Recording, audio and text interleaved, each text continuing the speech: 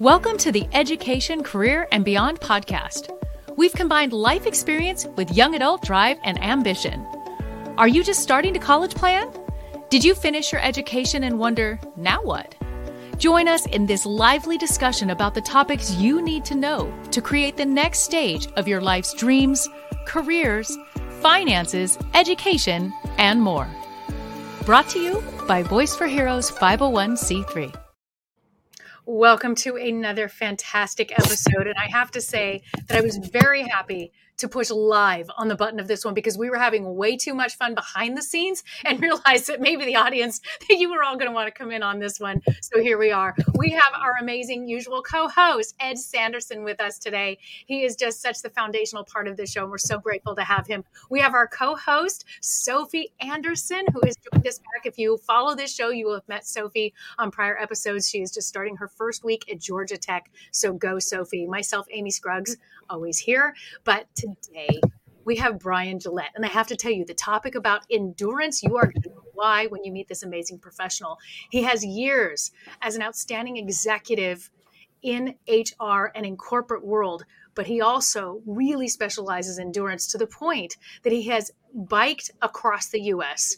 He has ran, I think, he's going to let us 200 some odd miles around Lake Tahoe, more marathons than I could even fathom wanting to attempt in a lifetime. And we're going to discuss endurance in life and in business. It's an honor to have you with us. Thank you so much, Bryan, for joining us on the show. Amy, Ed, Sophie, it's wonderful to be here, and I look forward to the conversation. When I saw that I was reading Sophie's background, I thought, oh no, man, I'm going to get grilled on this one. She seems like a smart cookie, but He's super smart. It's good to know that the generation that's behind us is going to lead us in the right path. So it's great to be here, Amy. Oh, awesome. Okay. We need to get started because, Bryan, you have a massive life and career, but I want to hear it from you. If you can give us some cliff notes as to what brought you to us today, because it's powerful. Yeah, I'll kind of back into it, kind of what I do now. Right now, I run my own consulting practice, focus a lot around leadership development, executive coaching, and pulling teams together from the corporate world, pulling teams together and helping them kind of work together more effectively as a team. And I've been doing this for about 11 years. And prior to that, I was in the corporate world. I was a VP of human resources, held several kind of senior level roles within human resources, managing the entire function, running different leadership development parts, and kind of that time when I was in the corporate world to transitioned into my own business. I had seen a lot of deaths in the family or friends, and I thought I want to make sure that I'm living a fulfilling life. And so I purposefully went in to run my own business because I had young kids at the time. And so right now I have two teenage boys. One's a freshman, one's a junior. So Ed, I applaud everything you do because I'm using somebody, one of your competitors or your colleagues to help us make that transition into college, because it was a little different than when I went. For sure. So, prior to that, I've worked in technology, I've worked in financial services, and just had some great mentors and leaders to work with. As you talked about, endurance, I have, for most of my life, had some endurance kind of athlete capabilities and just enjoyed taking on big events. I remember I was a young teenager and did my first bike ride with my parents about 200 miles from the San Francisco Bay Area up to Yosemite. And that got me hooked on long distance cycling. And so I did a bunch of others throughout California and then eventually across the United States when I was 20. And then, I've done a bunch of 100, 200 mile rides in a day, and then wanted to do a 300 mile ride in 24 hours. Kind of my first time going through the night to understand what is it like. Now, Sophie, if you haven't done an all-nighter, you I've not. That has not been. So as part of your college experience, and I hope your mom's not listening, you will eventually, and it is a different experience to be up at 4 a.m, having gone through the night. And so, I wanted to understand what that was like kind of on a bicycle. And as I was finishing that, I thought, okay, I need to get into running. And then, did a marathon, started training up for longer stuff, and eventually did 200 miles around Lake Tahoe, which was just this amazing experience. So I've always had that desire to kind of push yourself. And then after doing that, a number of people came and said, I could never do that. And whenever I hear somebody say I could never do that, it just pulls at me, because it's like, you probably could. And so I interviewed 100 people to understand, what is it they do? And these were executives or ultra distance athletes. What is it they do? And I know we'll get that into the book or into the discussion. And then lastly, I love to travel. And so my wife and I traveled for a year right before we got married, actually for 7 months. And then we took our kids out of school for a year, a couple of years ago before COVID, and traveled kind of through, I think, about 30 countries. So we've traveled extensively, and just that's just an important part of who I am. So that's my Cliff Notes, Amy. That was excellent. I have to say, fantastic Cliff Notes. If you could come in and help also some of the coaching I do to help professionals know how to do just that. Now, I also have to share, Bryan, that I have been guilty at times for moving the car in a parking lot to go to a different store in the same shopping center. So what you have just done now reminded me how active I am not. And as soon as we're done with this show, I'm going to go run up and down the stairs 20 times. So thank you. I've done the same thing, Amy. So it's okay. Especially if I'm in heels. I get a stiletto or wedge exception. Yeah. Well, no, I could not do anything if I were in heels. Wow. Okay, Sophie and Ed, I'm going to let you guys decide who goes first. I'm going to be quiet now. I'm going to let the guest host come on in and intimidate Bryan and make him feel worse about his accomplishment. Sophie, the floor is yours. Man, I'm already intimidated. By the way, I love how Sophie's wearing like pigtails and a hat. She's going to intimidate you from Georgia Tech with those pigtails. Bring it on. Bring it on. Maybe not so much intimidation, but I'm wondering, you've clearly done a lot of physically strenuous and endurance things. How do you translate that physical endurance to business? And how do you help people do that as well? Yeah, and there really isn't a big difference. And that was one of the things when I was interviewing. So I interviewed 100 people for the book. And I wanted to understand, is there a difference between what a CEO does or any C-level person does versus an ultra distance person, an ultra distance athlete? And minimally, I looked at, on the business side, I looked at somebody that is at the top of their game. They're C-level, they're general manager, they've started up their own business. And then on the ultra distance side, I looked at somebody who had done the equivalent of like an Ironman or more. Run 100 miles or more. And so that was, and I saw a tremendous amount of similarities between what they do. And a couple of them, and there's all sorts of one, is they're very focused. They're very focused on where they want to go. And so they don't just look out 3 months or 6 months. They're looking out 5, 10, 15, 20 years. And so it's that focus and being very deliberate about, how they go about getting it. So that was one of the biggest things. And they're not afraid to fail.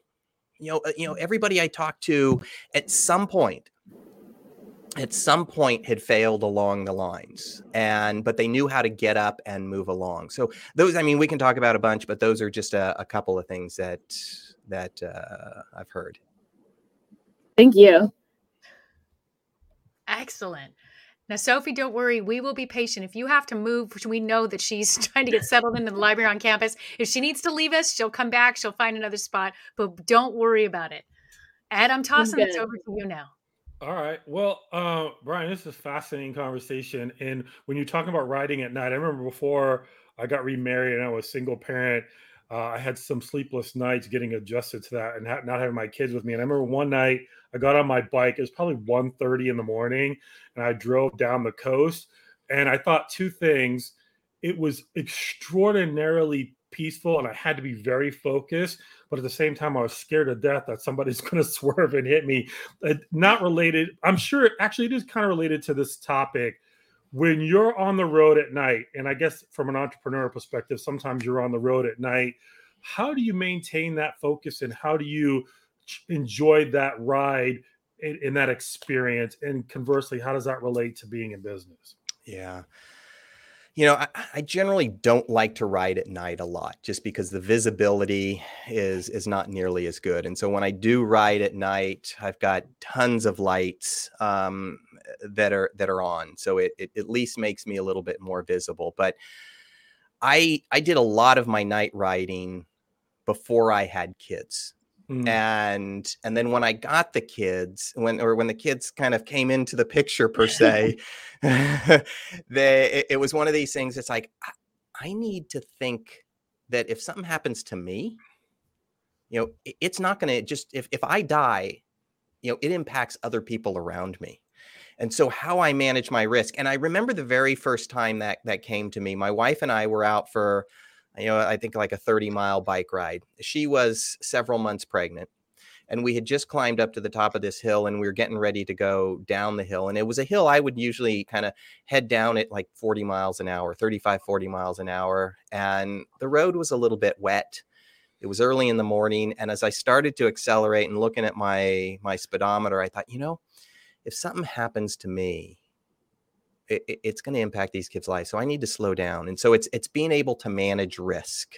And so how do you do that in the work world is the same. I've talked to a number of people, one guy who founded this company and eventually sold it for $4 billion. And so he's doing all right. And he skis all over the world. Yeah. A little bit more than all right. Hopefully. Yeah. He's doing okay. And he's this phenomenal skier. And he stands, when he's standing up on a cornice and he's looking down, he says, a lot of people get really scared. And what he looks at is, he goes, we often think about what the worst case scenario could be, which is death, complete annihilation with anything, whether it's work, it's kind of total loss of the entire business, everything. And he goes, I look at what is the realistic worst case scenario and how do I manage to that? Because that worst case scenario, for that to happen, a series of bad things have to happen. And rarely is that going to take. So, it's managing risk. It's realizing that, we often look at that worst case scenario. And how do you back up and look at what the realistic worst case scenario is, which will help you get a little bit further. And it may not stop you from moving forward. Gotcha. I threw that curveball at you, Bryan. Thanks for taking that on. Yeah. We warned him. We did. But it was only a one-part question, so you can't. I know. I'm waiting for your 4-part I'm question. really trying not to. Yeah. But you have to dissect those ones. Yeah. Yeah. So you're jumping on it too? Come on, girl. Actually, the question I really wanted to ask you was about something I read in your bio, and it talked about how your expertise is to help people push beyond their limits, even though they might not know what that is yet. And I'm curious if you could speak to that from a parent's perspective. How do you know when to push a young person? How do you know when to pull them? And how do you know when to just let them have the experience so they can learn something on their own? How have you found balance to that? I suppose there's a work element, but I'm looking for it from a parent's perspective. Yeah, I don't know. Next question. I don't either. That's why I'm asking you. We all say that more often. Yeah. My kids are soon to be 15 and 17, and they're still alive. So I'm happy at that. That's half the battle. And I think I know after the fact. And I'll give you an example. We were traveling around the world in 2017. We were out for a year. We were in Guatemala, and the safety standards in Guatemala are a little bit different than the safety standards here in the US. And my son is 8. And we go into this cave, and we don't have flashlights, but every other person is holding a candle, and there's probably 10 of us. And we're with somebody that knows where they're going. And there's probably 10 of us that are going in, and every other person's holding a candle. I'm holding a candle. My son can't touch the bottom, but he does have a life preserver on. And I'm constantly asking, I ask this question, and my wife and I ask this question all the time, is did we go too far? Were we irresponsible in taking them in? And we made it out fine. But life has risks. And sometimes we go across the line, and And so I don't know the heart of your question, or the heart of it, but I think we have to kind of push them a little bit further than where they think they go. And I'll give you that example. I mean, at the time, my 8-year-old son, he would say no to kind of everything. We'd say, hey, you want to go into this? No. And he didn't have that adventurous spirit. And my other son would say yes to everything. And so we kept kind of putting him into situations that were a little bit uncomfortable. And then the next time put him into a situation that was, again, a little bit more uncomfortable. And you get comfortable being uncomfortable. Mm-hmm. And I think my line right there. I love it. I mean, you do. I'm doing a keynote for a group in a couple of weeks, and that's kind of the title of it. You get comfortable being uncomfortable. And over that year, I saw my son from kind of going from no to, yeah, maybe let's do that. Let's explore that. And so it's something that you can learn how to do that. And where it kind of came to an epiphany a couple of weeks ago is my son came back about 2 months ago and said, hey, Dad, I want to ride 100 miles on my bike. Now, as a father who's written a book about stuff like that and done something like that, there's no way I can say that's a bad idea. In my head, I'm thinking that is a bad idea because the furthest he'd written is like 25 miles. And it was not a good experience. And so his friend wanted to do it. Now he wants to do it. It's like, I have to support him. This is his idea. So how do I support him to do it safely? And to be honest with you, if I had to bet money whether he was going to make it, I don't know which side I would have bet, because riding 100 miles is a long way to go, especially when you've never done it before. And they did it. And so it's that confidence. And a year earlier, and I think where he got that confidence, a year earlier, I had thrown out the idea to the family. I said, what do you guys think about walking for 24 hours? I've done stuff like that. My wife, who was an Ironman, my wife and my kids hadn't done 24 hours. Wow. Consecutive. We started. Wow. We start at 7 a.m. and we finish at 7 a.m. the next day. And so I just threw the idea out. And surprisingly, everybody said yes. I mean, that's the type of family I live in now. And they all said yes. And so I said, okay. And so we got up at 7 a.m. and we just started walking. And we didn't know exactly where we were going. We were just going to walk around our town. And if we got hungry, we'd go get something to eat. Shortly after dinner, we'd walked 24 miles and my son's feet started to hurt. And what we agreed upon as a family, that we will all start together and we will finish together. So if one person wants to stop, we all stop. And my son's feet started to hurt. And I asked myself, Ed, this time to your point, I asked myself, are we pushing him too far? And so I went back, I was talking to my wife. I said, his feet are hurting. He's starting to cry. I think we need to seriously consider stopping.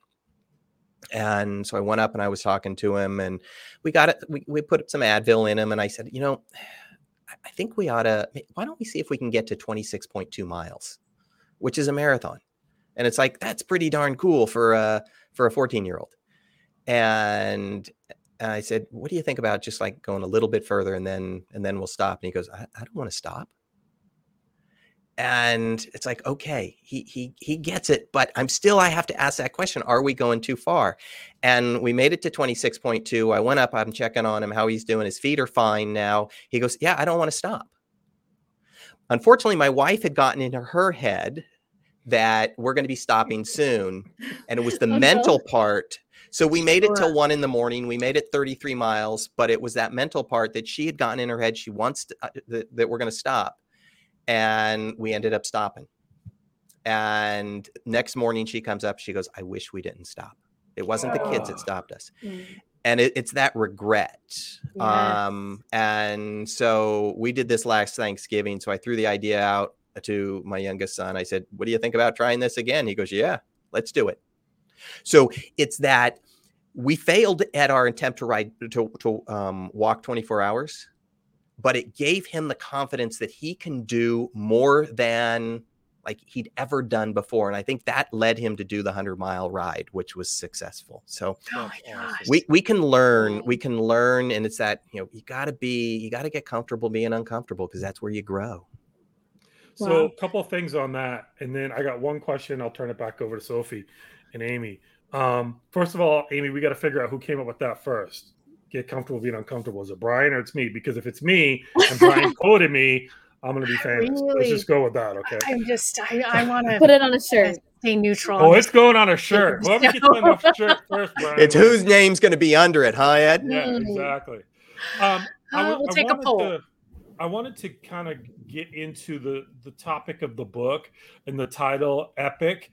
And I know it's an acronym, and I was just looking at this: envision, plan, iterate, collaborate. I think most people know what most of those are, but I don't know if most people understand what the word iterate means and how it applies in business and life. Could you kind of give us an overview, if we got a couple of minutes, on Epic, but really zero in on what iterate means and how significant that is? Nice question, Ed. I will. So E is envision the big things in life you want to accomplish. P is how do you put a plan in place to do it. The I is iterate. We'll get into that in a moment. C is how do you learn from others, collaborate. And then lastly, you got to go perform it. So what does iterate mean? You don't start off running a marathon. You start off running a 5K. And then when you get comfortable and you can do a 5K successfully, you run a 10K. And so iterate is that ability to start small and grow bigger. So if you want to be the president of fill in the blank, you don't start with that. What are the different levels you need to start with and work your way up? And as you iterate, and it's often used with a lot of software folks, the iteration process is you do something. If you fail, you try something else. And then once you get to that, you try something else, and you just kind of work your way up. So that's what iterate is in a nutshell. I lied, but because I can't ask 15 level questions anymore, I have one other question, and it has to do with this idea of young people and expectations. I see, Bryan, there's a lot of young people who are like, I want to be successful. I want to be successful right now. Right now. And the journey is like, I need it in 2 minutes, like I'm microwaving a burrito. What would you say to a young person who's trying or wants to be successful and really hasn't doesn't understand that process? Do you have any words of wisdom on patience or iteration or collaboration? What could you say to them to help them understand overnight successes don't happen on every Play day? the long game. Yeah. I mean, just play the long game and know where you want to go 10, 15, 20 years out. And what are you doing today that will get you in that direction? I'll tell you, Ed, as a former head of HR who would hire a lot of folks right out of college and think, okay, you hired me. When am I going to be a VP? Mm-hmm. I live in the Silicon Valley, and I saw that a lot. And it's a challenge because what they can do is they can go to company X over here and kind of get that next title. And so instead of chasing those titles, instead of chasing kind of the next big paycheck, chase the things that will drive to your passion, chase the things that will get you to your longer term goals. And so playing that long game is something, you got to really look at is what I would say. Very cool. Bryan, right, you're Sophie, speaking to me. Amy, do your thing. Nope, Sophie. She's been so patient. Ed was calling me out a bit there about wanting immediate success. I've definitely felt a bit of that before, maybe a lot. It's okay. It's okay to want it. Sophie's not a big achiever at all. Yeah. I mean, obviously you're very successful and you're going to go a long way, and just realize that, okay, sometimes it may take a little bit longer. But yeah, go ahead. I don't want to interrupt you anymore. No worries. So one thing I've been thinking about is, like, as I'm heading into college and we've been doing all these orientation things and advisors are giving us advice, we hear a lot of these like leadership platitudes, like, don't be afraid of failure, get comfortable being uncomfortable. And you hear them from the people who are the top of their fields. You hear them from your son who's, walking those 100 or 33 miles. And you hear them from top performing business executives and top performing athletes. but we all hear them, even if you're not that. So what's the difference between those people who hear those platitudes and incorporate them in their lives, and the people who hear them and are unsuccessful? And how do those, or not unsuccessful, but not getting exactly where they want to be, what's the difference between those people? And if someone who's not quite there yet, what steps would you recommend that they take to get to that higher performing level? Yeah, no, good question. One reads it and then does it. The other one reads it and quotes it. So I like that. That's a good way of putting it. So it's it's that ability to just do it. And Nike says it best, just do it. Yeah. And when I talk to these 100 people, I mean, I was surprised. I thought that they were going to come across as this big ego, and everybody was very humble. And I kept saying, I mean, look at what you've accomplished. But what they do is they take this stuff, or they've already incorporated it into their world. So they know they've had failures. Mm-hmm. They're open about their fails, and they've learned from them. So rarely do you see that they've had the same failure twice, because they have it, they learn from it, and then they adjust, they iterate.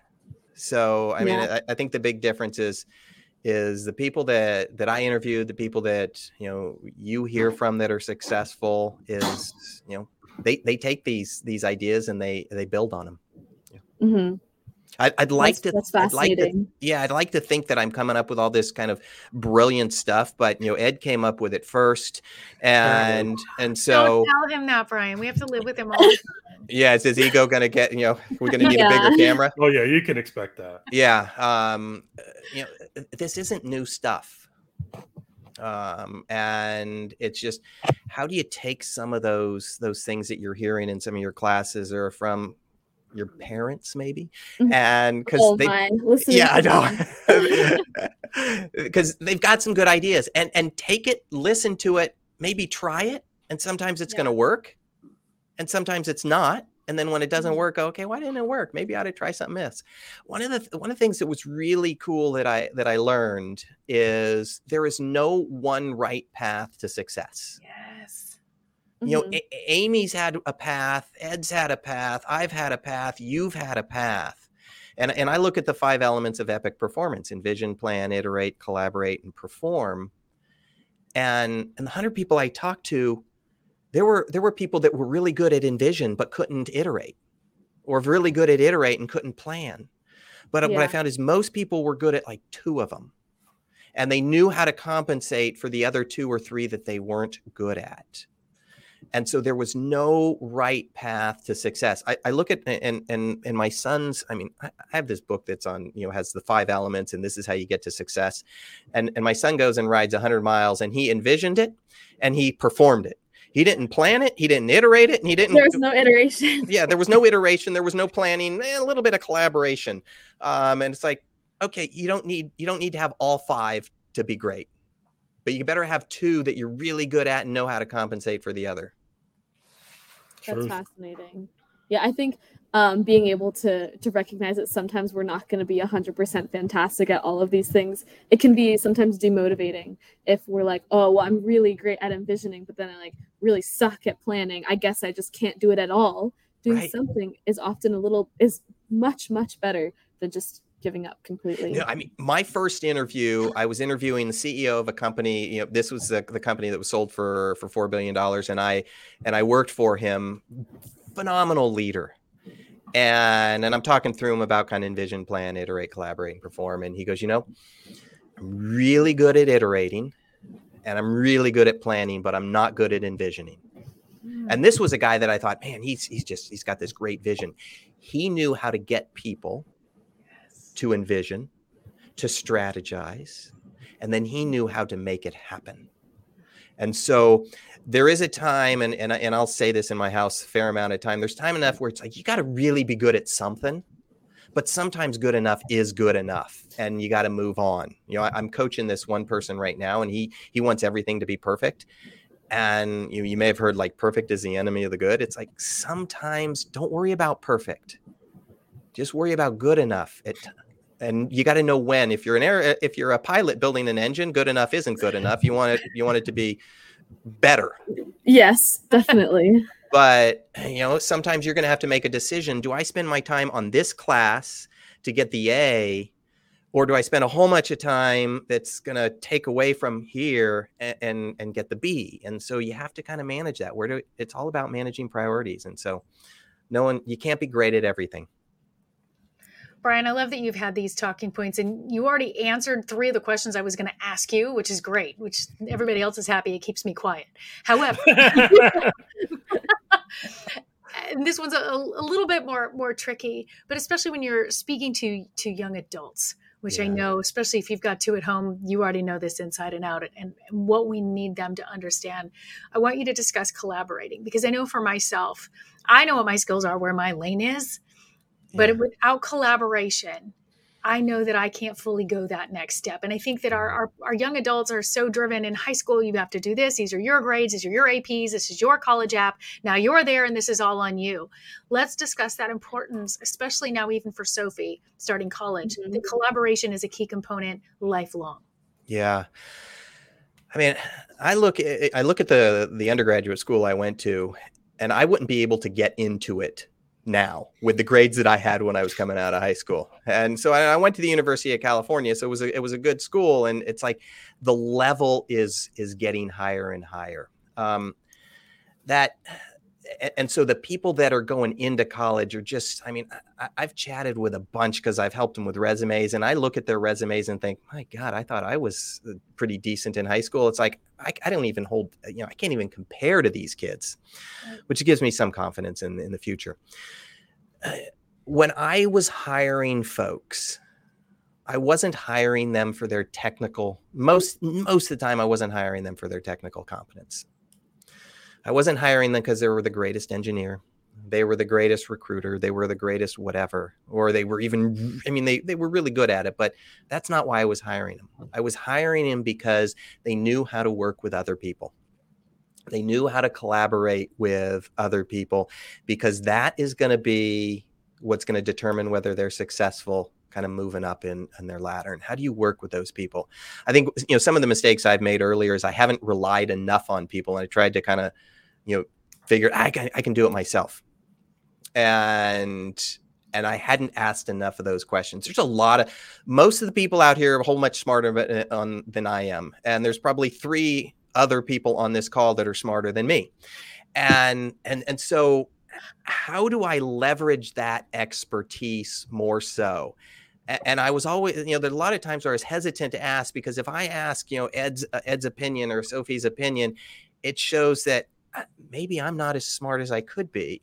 And it's a blow to my ego, but I have to turn that around and realize that, God, Ed and Sophie have a different experience. Mm-hmm. They have different knowledge than I do. Maybe they can add to my picture.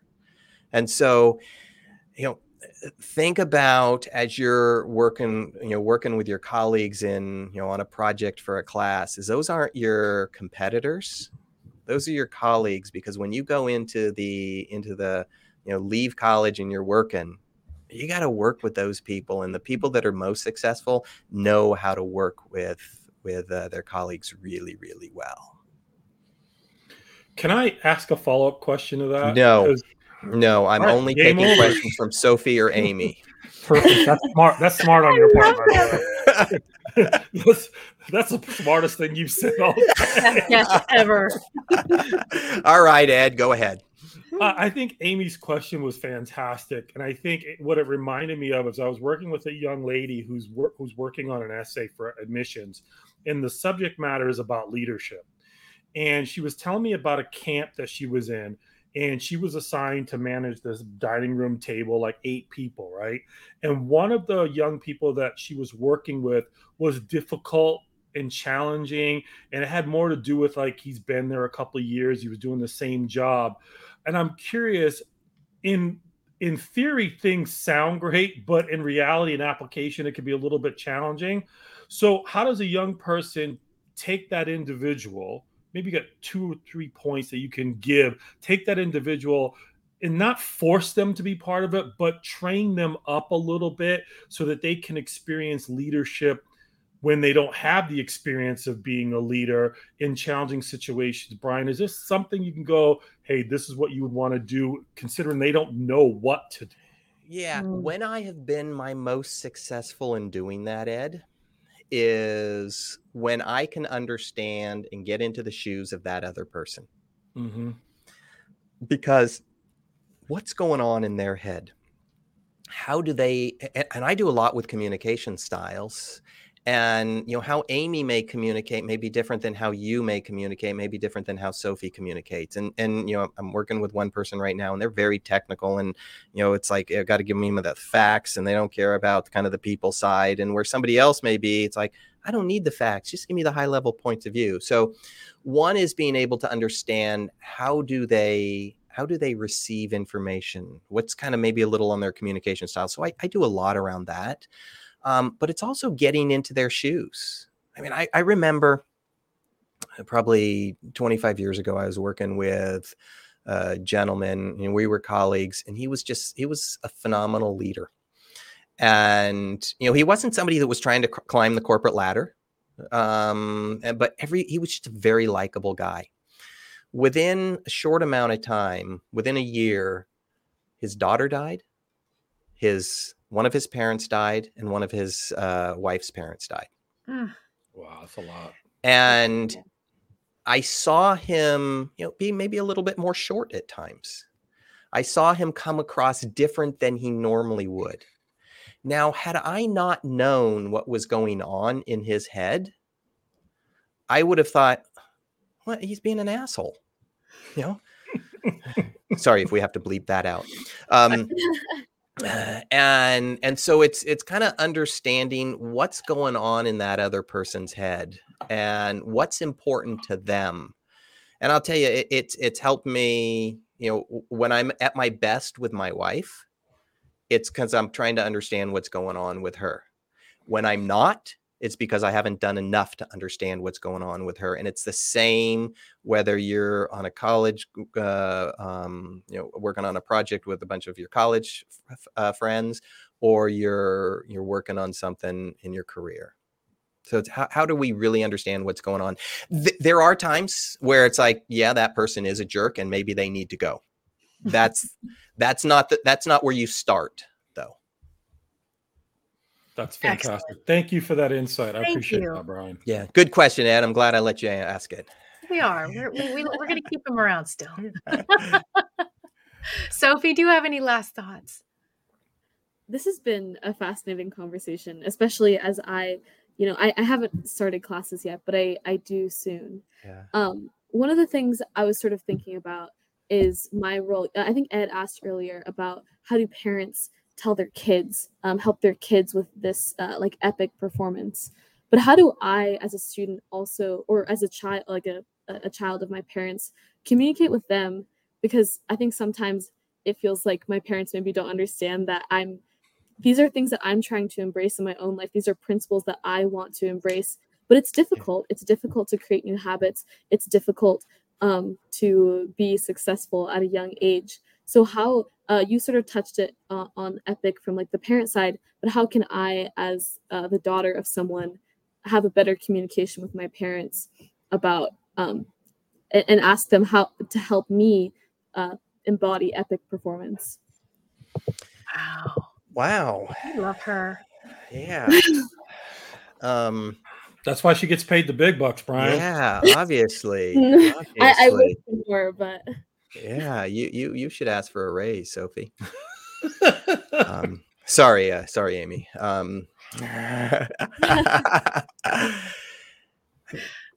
Just have an open conversation with them. I mean, you're an exciting time in college, and you're going to try new things. And, I think you just ask them that question, because what they may see may be different than what I would say, which is going to be different than Amy's going to say or Ed's going to say. So, try to have an open conversation with them about, how do you push yourself more? Sometimes, I find that if I give some advice to my kids, they don't listen to me because I'm their parent. Yes, Where I have if done that Amy, before. yeah, where if Amy were to give them the exact same Oh, they would love advice, me. they would think, oh my gosh, she's brilliant. Why didn't you come up with that, Dad? And so the other thing is, how are you open to some of the crazy, wacky things that your parents could say? Because I'm sure, and I was a kid once, and I will tell you, my parents had said some things that I think were totally stupid. And now I think about it, it's like, it wasn't totally stupid. It was pretty smart. And so how are you having kind of that open mind of, hey, maybe my parents with their 40, 50 years of experience may know something. And I guess that would be another way to frame it. But how do you have that dialogue? I will venture to say that if you pose that question to your parents, they will go, we'd love to talk. Yeah, I definitely. I think having establishing that communication is essential, because when I'm not talking and when my parents aren't talking, or someone else, just young adults, it can create difficult boundaries, and it's sometimes hard to cross. It's hard to cross that if that boundary has been there for a while. So I Yeah. appreciate that.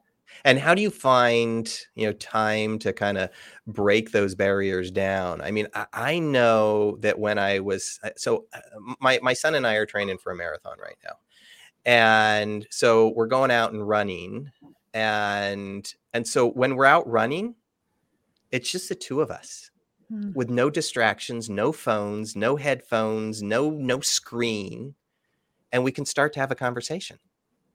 And so whereas if we're sitting at home and there's a TV on or a screen available, we can't have that conversation. So I'm really, really enjoying that time.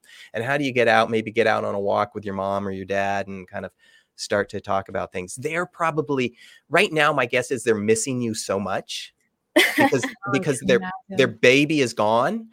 And so they can't wait to come and talk to you. So take advantage of it. I appreciate that. Thank you. Yeah. I'm so impressed that Bryan and his son can run and talk. I was trying to figure if I was running, I would not be talking. That happens at times. Amy, I think I lost you there for a second. You did? Yeah. Oh. I got you, Amy. Thank you. Sorry, as it's well. just you. I see what she did. She left me out of the conversation, so I couldn't. I muted him for just that moment. Yeah, No, this has just been absolutely unbelievable. Bryan, what a tremendous value you have brought to our listeners, to this show, to us. I mean, we have all just tremendously taken in so much. You've reminded me of those core values of really finding that endurance in everything that I'm doing as well, personally and professionally. So thank you for the reminders today, because it was really powerful. Yeah, it's just a pleasure to chat with the three of you and just the different perspectives. I mean, it's like, yeah, I've been where you are, Sophie, before, but it's different than when I was there. And so I love being able to chat with people that are college or right out of college, because I learn a tremendous amount. So thank you to the three of you for a wonderful conversation. I love it. Well, I think that's a pretty good place to wrap this up. So, Bryan, like the lady said, is a fascinating conversation. I encourage people to go out and get Bryan's books, Epic Performance. I love Link is in the show notes. You will be able to find it there, wherever you are listening or watching this podcast. I love the acronym. It makes perfect sense. It's pretty easy to remember. And the best for you and your son as you go on this journey together, do this marathon. I didn't realize we were going to have a conversation with a living, breathing Forrest Gump, but we did, and that's pretty cool. Yeah. And I got to tell you guys something. This is why I love doing this podcast, because we find individuals who can speak to young people like Sophie, adults like Amy and myself, as we're continuing on our journey. So you know what? This is why we do this podcast. And this is why we love people commenting and sharing it. So if you like what you've heard today, give us a thumbs up. If you think somebody else would benefit from it, please share it with them and subscribe, because we get these types of episodes and these types of guests all the time. So on behalf of Sophie, our co-host today, and Amy, co-host, this is Ed Sanderson, and this has been the Education, Career, and Beyond podcast.